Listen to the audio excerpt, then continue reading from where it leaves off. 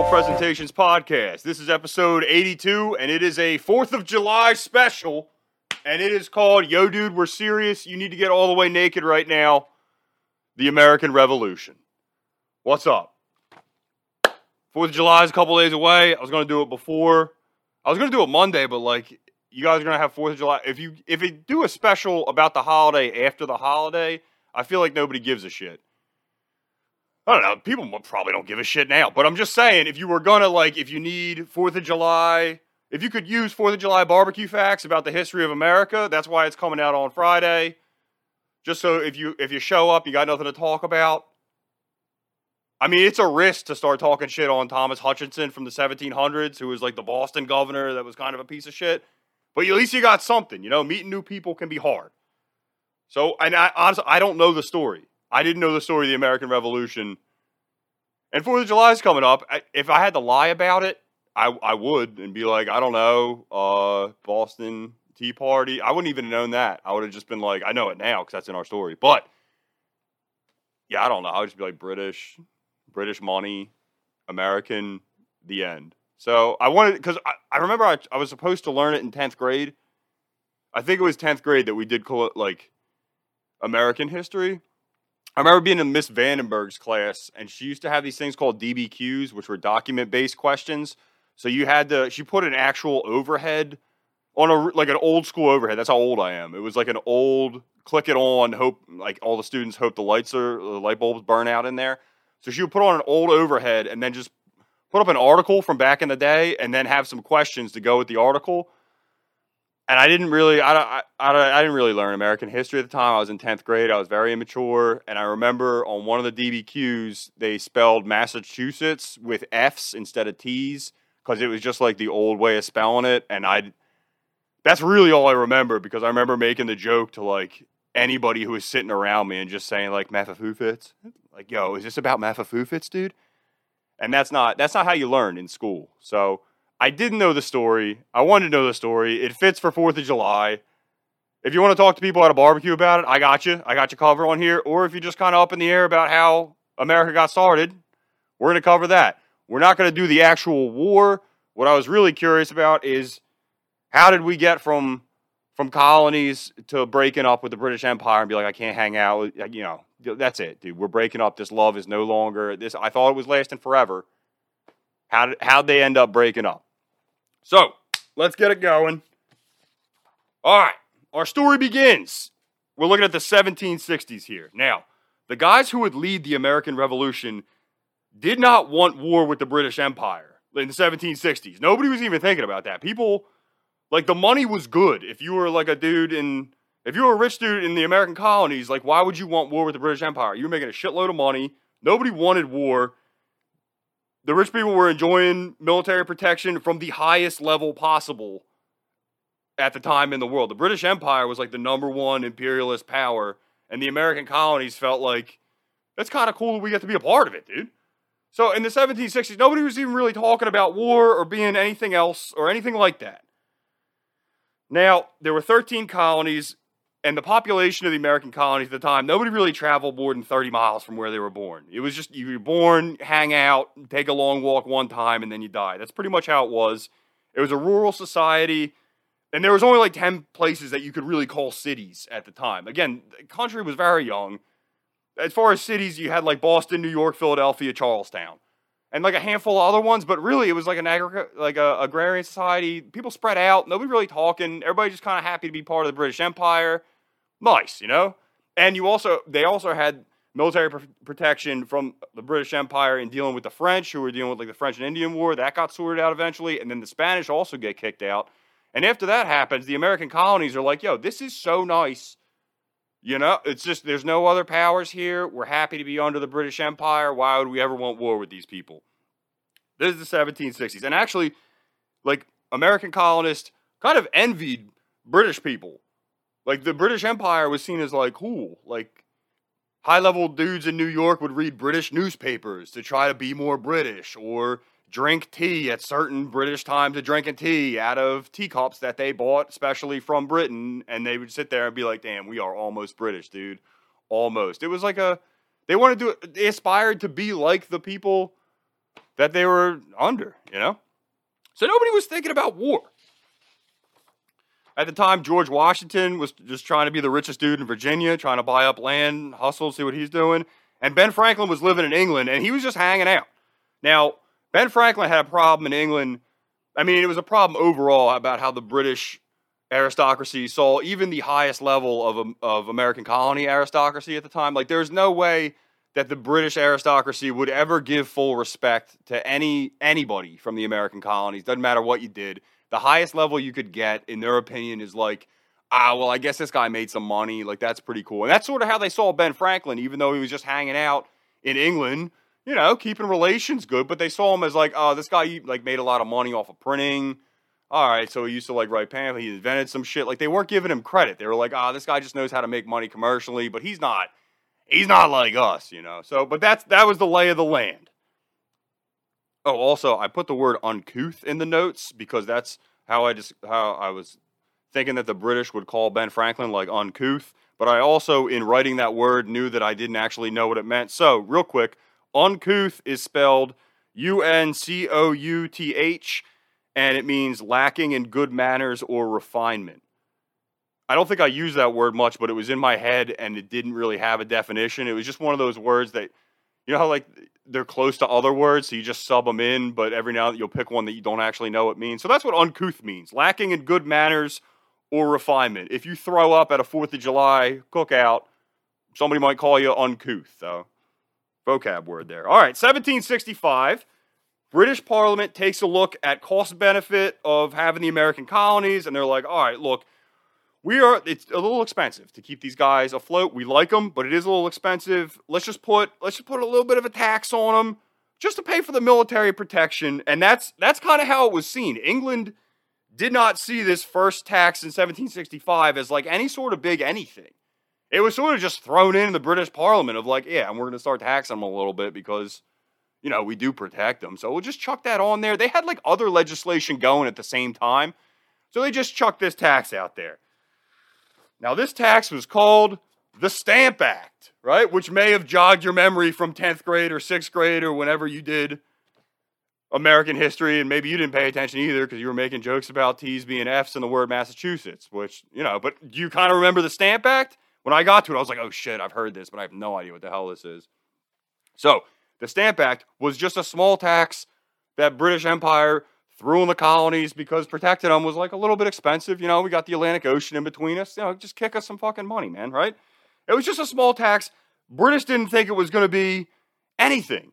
Now, this highlights, when I was learning this story, dude, one of the like important intangibles in this story to me is for this entire situation, communication between the British Empire and the American colonies took 6 weeks using a wooden boat.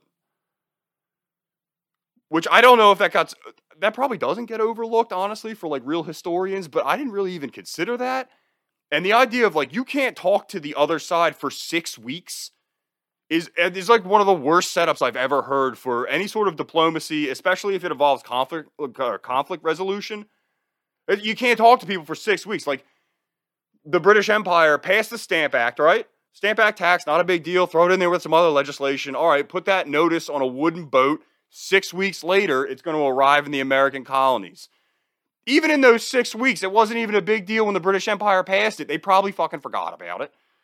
So after 6 weeks of being passed by Parliament, the Stamp Act arrives in America, and people are pissed, dude. Specifically, sailors and lawyers are affected, but okay, what's important here is why the American colonies were pissed. Because they had the money to pay it. It wasn't a huge tax or anything. American colonies were pissed because nobody talked to them before putting a tax on this shit. Nope, this is just straight up the British Empire deciding that it costs more money to exist.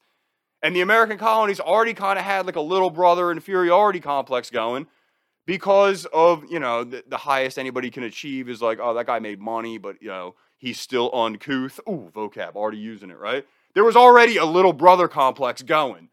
And so when they get a tax, it doesn't matter how small it is, that just arrives on a wooden boat and nobody asks them shit.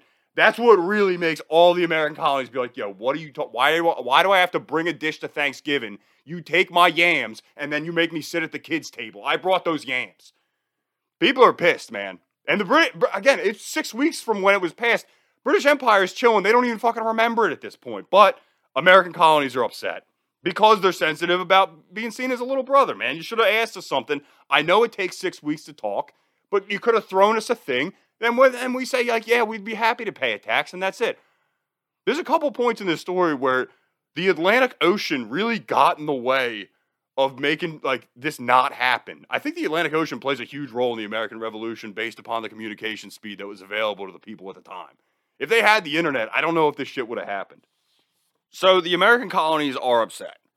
But it takes another 6 weeks, at least, after the first 6 weeks.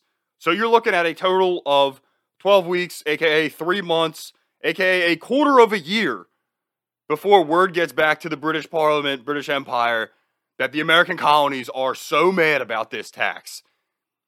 For sure, some people forgot about it over there by then. But British Parliament learns that the American colonies are not into it. It's not okay, and there's a real hubbub over there.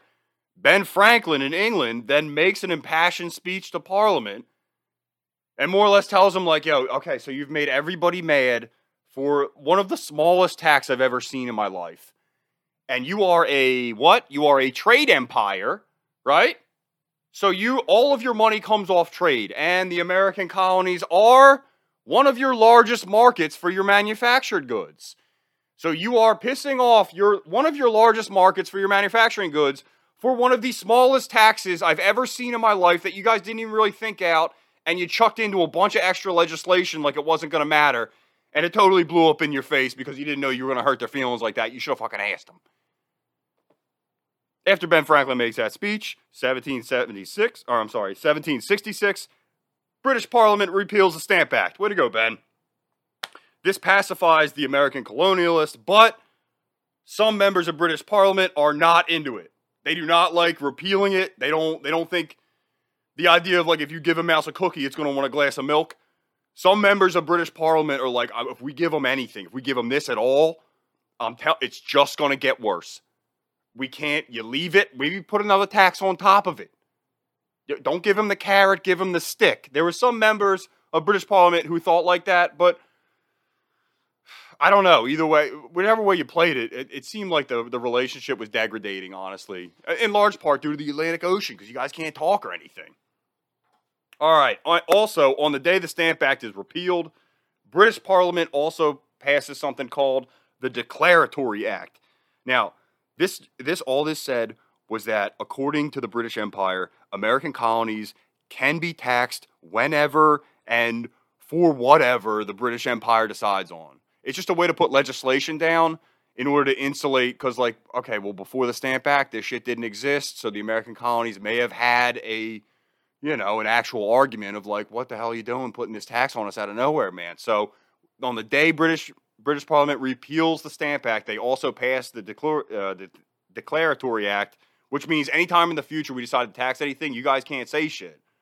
Okay, we let you go on this one. Sorry about that if we hurt your feelings, but this is now in play. So a year later, a tax is put on all manufactured goods imported from England for the American colonies. After that's happened, the American colonies then counterpunch by signing a non-importation act, effectively declaring a total boycott on all goods imported from England. Now, the problem with this is that the American colonies were not really unified at all. Even not even just talking about different states talking to each other, like just the actual social strata of the society at the time. Like, there was rich people at top, and they didn't talk to poor people, and then you also had slavery going on at the same time. So, I mean, goes without saying that there were some problems in the societal fabric going on here. But anyway, trying to get everybody on the same page to not buy British goods was difficult because rich people didn't like to talk to the common man. It was seen as like here we go again, dude, uncouth. Look at it. Just, it was seen as uncouth. But eventually, everybody gets on the same page for a boycott of British manufactured goods, including the common man and women. And once that happens, British newspapers start making fun of the Americans for involving the common man and women in their politics, which just makes people even more mad. Because getting the boycott all together meant driving home to the common man that, like, you got to make your own stuff. Like, it's you got to figure out your own way. So once that got going, they saw British newspapers making caricatures of, like, ha ha ha, Americans using common men and women, da da da. It just made people even more mad. Again, relationship between the two powers falling apart even further, and nobody can talk because there's a giant ocean in the middle. All right, so I didn't know about this, so I wanted to put this in the episode. There's a quick sidebar on tar and feathering, right? Because this starts to go on at this point in time. I didn't really know exactly. I thought these guys got lit on fire. I thought tar and feathering meant you became a torch and then they light you on fire. But no, that's not even part of it. Check this out. So tar and feathering was invented in medieval Europe and since then has been used as a form of mob justice.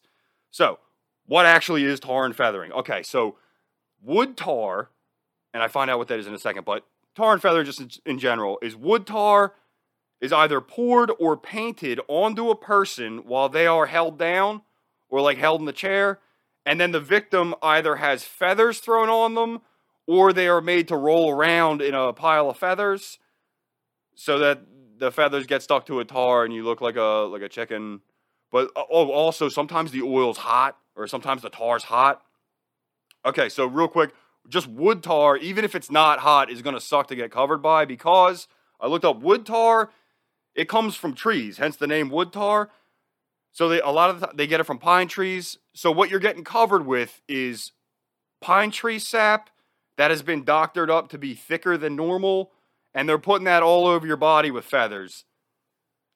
So even if it's not hot, that's really not, I mean, that's so sticky, dude. That is. And then it was so sticky to think about that I looked up how to get pine tar or how to get like it off your skin. So today, if you get pine sap on your skin, you can get it off with grease-cutting dish soap or alcohol-based hand sanitizer, and that'll help get pine sap off your skin. So I was looking like, how do these guys, if you don't light them on fire and they don't die, and they just went home afterwards, cleaning this shit off must have been a mess. But I think you could have just used like the 1700s equivalent of Everclear and rub it all over your body, and then it would come off. But either way, you're not going to feel good about that, you know? Aside from, you're embarrassed to begin with that everybody saw you get tar and feathered and your skin's going to be all messed up. But anyway, that's tar and feathering. So, the reason we covered that is because at this point in time, there is too much tar and feathering going on in America. People who want to separate from the British Empire every now and then will grab a loyalist who's somebody who's still loyal to the British Empire crown. Maybe it's a stamp collector, somebody who's collecting taxes, hold them down, paint them with tar, throw some feathers on them. Don't light them on fire, though. So there's too much of that going on. So England then sends a brigade of young soldiers to Boston. And England sees this as just like a peacekeeping, like policing action. So they send, I think it was like 2,000 dudes. I'm not exactly sure how many dudes. It was like a brigade of dudes to Boston because too many people are getting tarred and feathered. Now, Ben Franklin's still hanging out in England at this time. Is like, this is the worst idea I've ever heard of. You cannot send... Yo, this is going to go terribly, man. What are you doing?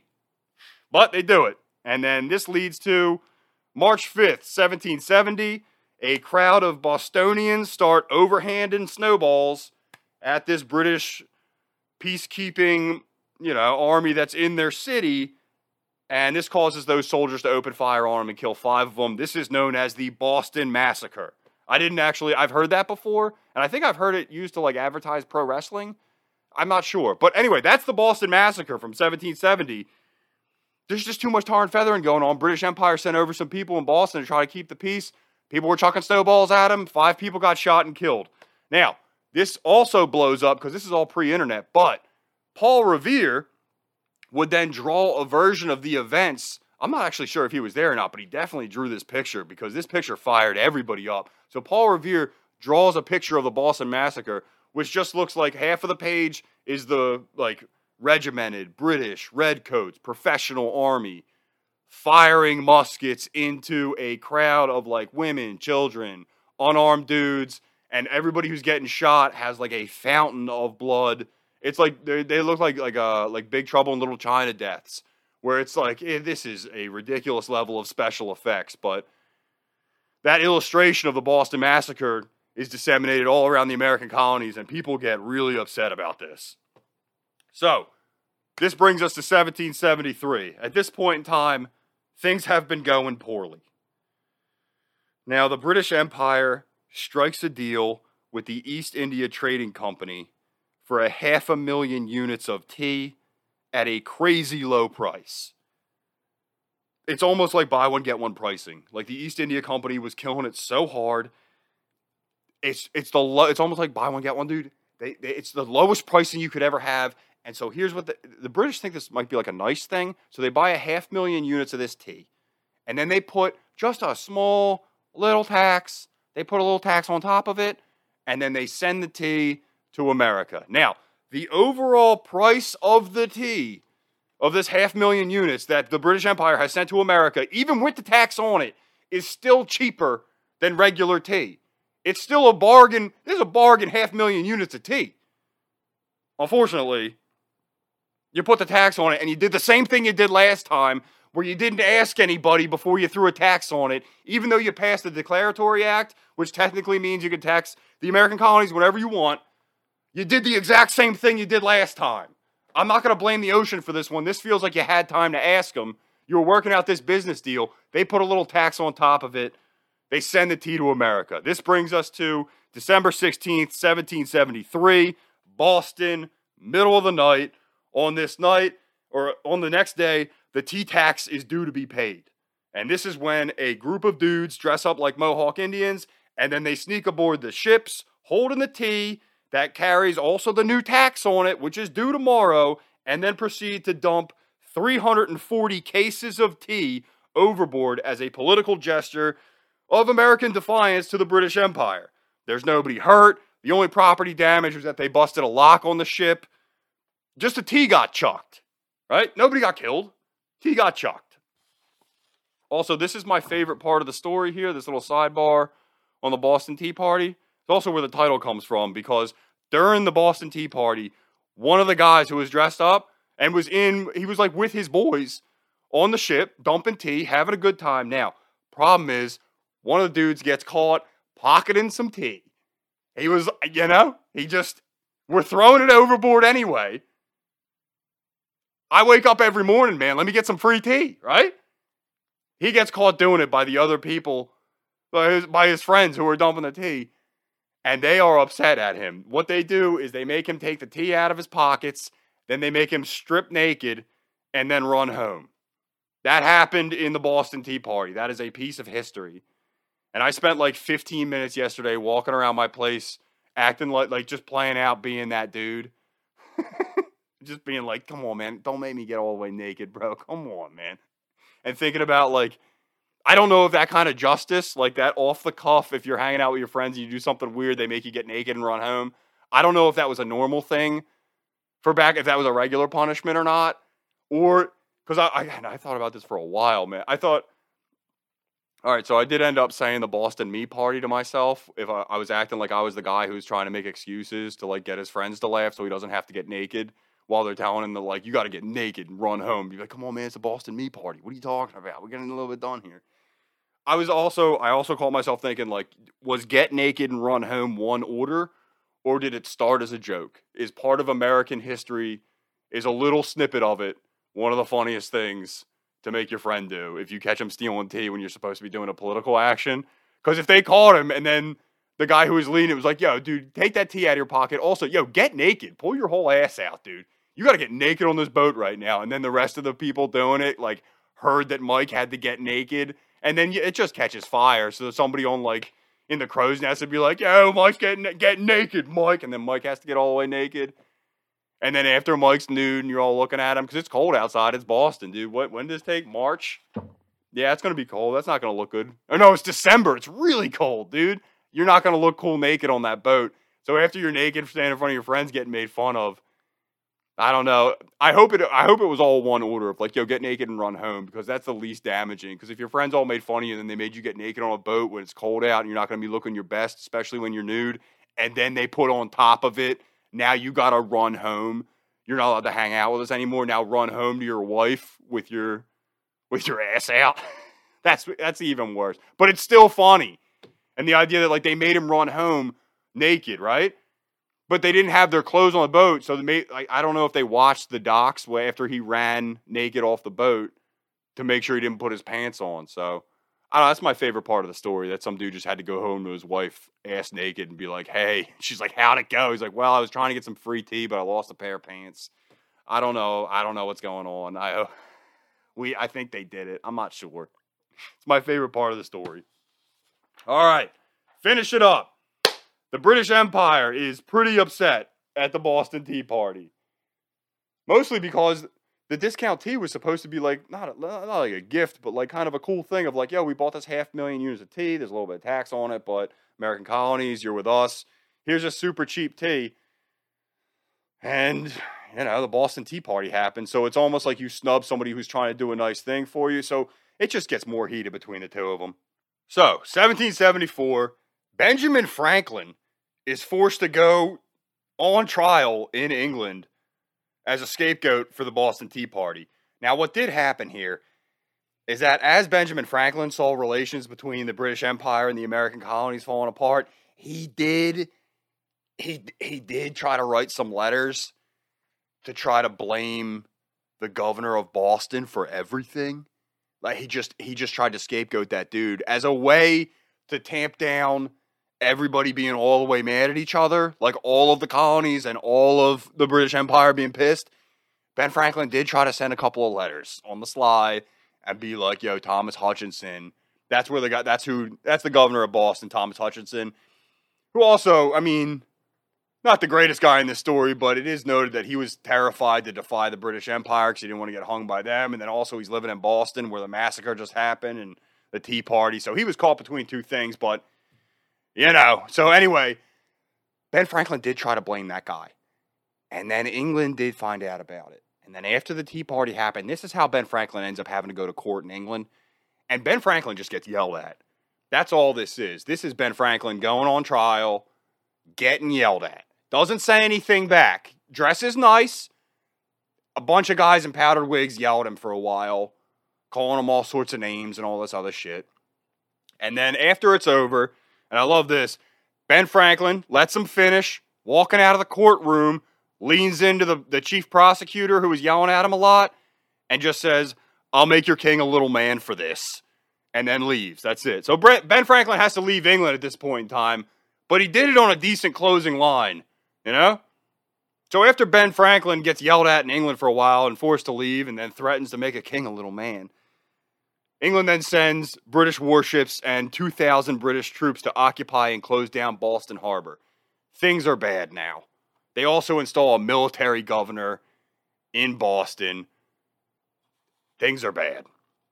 This threatens the colonists because if they can shut down Boston Harbor, they can shut down New York, they can shut down anything.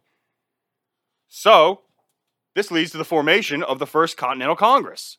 This is when all the American colonies, all 13 of them, send representatives to New York City to talk about what the hell is going on here. Now, the First Continental Congress takes 2 months, and part of the reason that it takes so long is because American colonists don't have a ton in common with each other. And this is a time where most people don't go farther than like 30 miles from their house. And so, like, if you're somebody, from like New York and Virginia, they don't really know each other, but both of them know the British Empire because both of them, that's the one thing that, like, even if these colonists didn't have a lot in common with each other, they all knew the British Empire because they all at one point in time aspired to kind of be British. But at this point in time, things have gone off the rails so hard that now they're on the First Continental Congress and they got to talk about what the hell they're going to do about this because Boston is occupied and that's not okay. So after 2 months, the 13 colonies decide, all right, in the future, if we have to, we are going to act as one nation. They also decide part of that is we got to get guns. So every colony, you got to have a militia. I don't care if it sucks. You guys got to get guns just so we can tell them we got guns. So those are the two things decided. And then also, after the Continental Congress is done, they send a letter to the British Empire, to King George, and they give him a heads up that, like, hey, how are you? We met. So in the future, we may be making decisions all as one big thing, just a heads up. We all met each other. We get along well. Also, all of us all have guns now. So just throwing that out there. We all got militias, not trying to say anything. And then they end it with like, but just a heads up, we are really happy to be part of the British Empire, man. We're not trying to do anything. We're just saying, we're just keeping you in the loop. You know, how we like to get keeping, you know, we've had some mistakes in the past because you didn't keep us in the loop with taxes. We're just trying to keep you in the loop with this. We got guns and shit now, and we'll all act as one if we need to. British Empire doesn't take that great. That's not great news. So what they do is that the British Empire then instructs the new military governor of Boston to take 700 dudes and seize a cache of guns and, you know, weapons, armor, all that shit, bombs, whatever the fuck you got. Take 700 dudes and then go to Concord, Massachusetts, get those weapons to show these people that they're not, that this is not going to fly. This is not okay. We're going to come take your guns. Quit messing around over here. And this is the Battle of Lexington and Concord. If you called Concord when I first said it, yeah, this is the first battle of the American Revolution. Now, what happened here? Okay, so the British Empire told the military guy, or military governor, go take 700 guys and go get those guns. Word gets out that this is happening, so the local militia mounts up, goes out there to meet him. Now, the local militia looks like ass. They're not very good, they're not very cool looking, and the British Empire is the strongest in the world. They look professional, man. They're in the Napoleonic warfare lines. So you got the British Empire lined up, ready to go, and then you got, you know, a bunch of uncles hanging out, some people, some young kids, everybody's got a gun. Right? So the battle's about to break out. And then there's the British leadership meets with the militia leadership. The British leadership is like, yo, you guys got to get out of here. You got to disperse. That's enough of this. And the militia leaders are like, you are right. I got to tell you, this looks worse than I thought. My bad on this one. All right, we're going to get the hell out of here. Militia leaders turn around, tell the militia, like, hey, guys, we're going to go home. We showed them we're out here. We're going home. Everybody starts retreating. American colonial militia is done with the battle, walking away, right? Now, nobody knows what happened here, but somebody fired a shot. There's no record in history of who did this. It might have been the dude they made get naked, trying to make up for, like, you know, messing up before and being like, all right, well, I'll do this cool thing now. I'll shoot at the British. Fucked everything up, you know? They don't know who did it, but somebody fired at somebody. And then after that first shot went off, the British Empire started laying into the American militia. And that was the beginning of the American Revolution. So, guys, thanks for listening. I hope you guys have a nice 4th of July. I don't know, it's been hot as shit the last couple of days, but it'll be cool to go out. Hopefully it doesn't rain all day. I like a good barbecue, you know? Why not? Anyway, guys, that's the story of the American Revolution. Thanks for listening to this show. I'll be back on Patreon a little bit later on. And, all right, I'll talk to you guys later. I'll see you.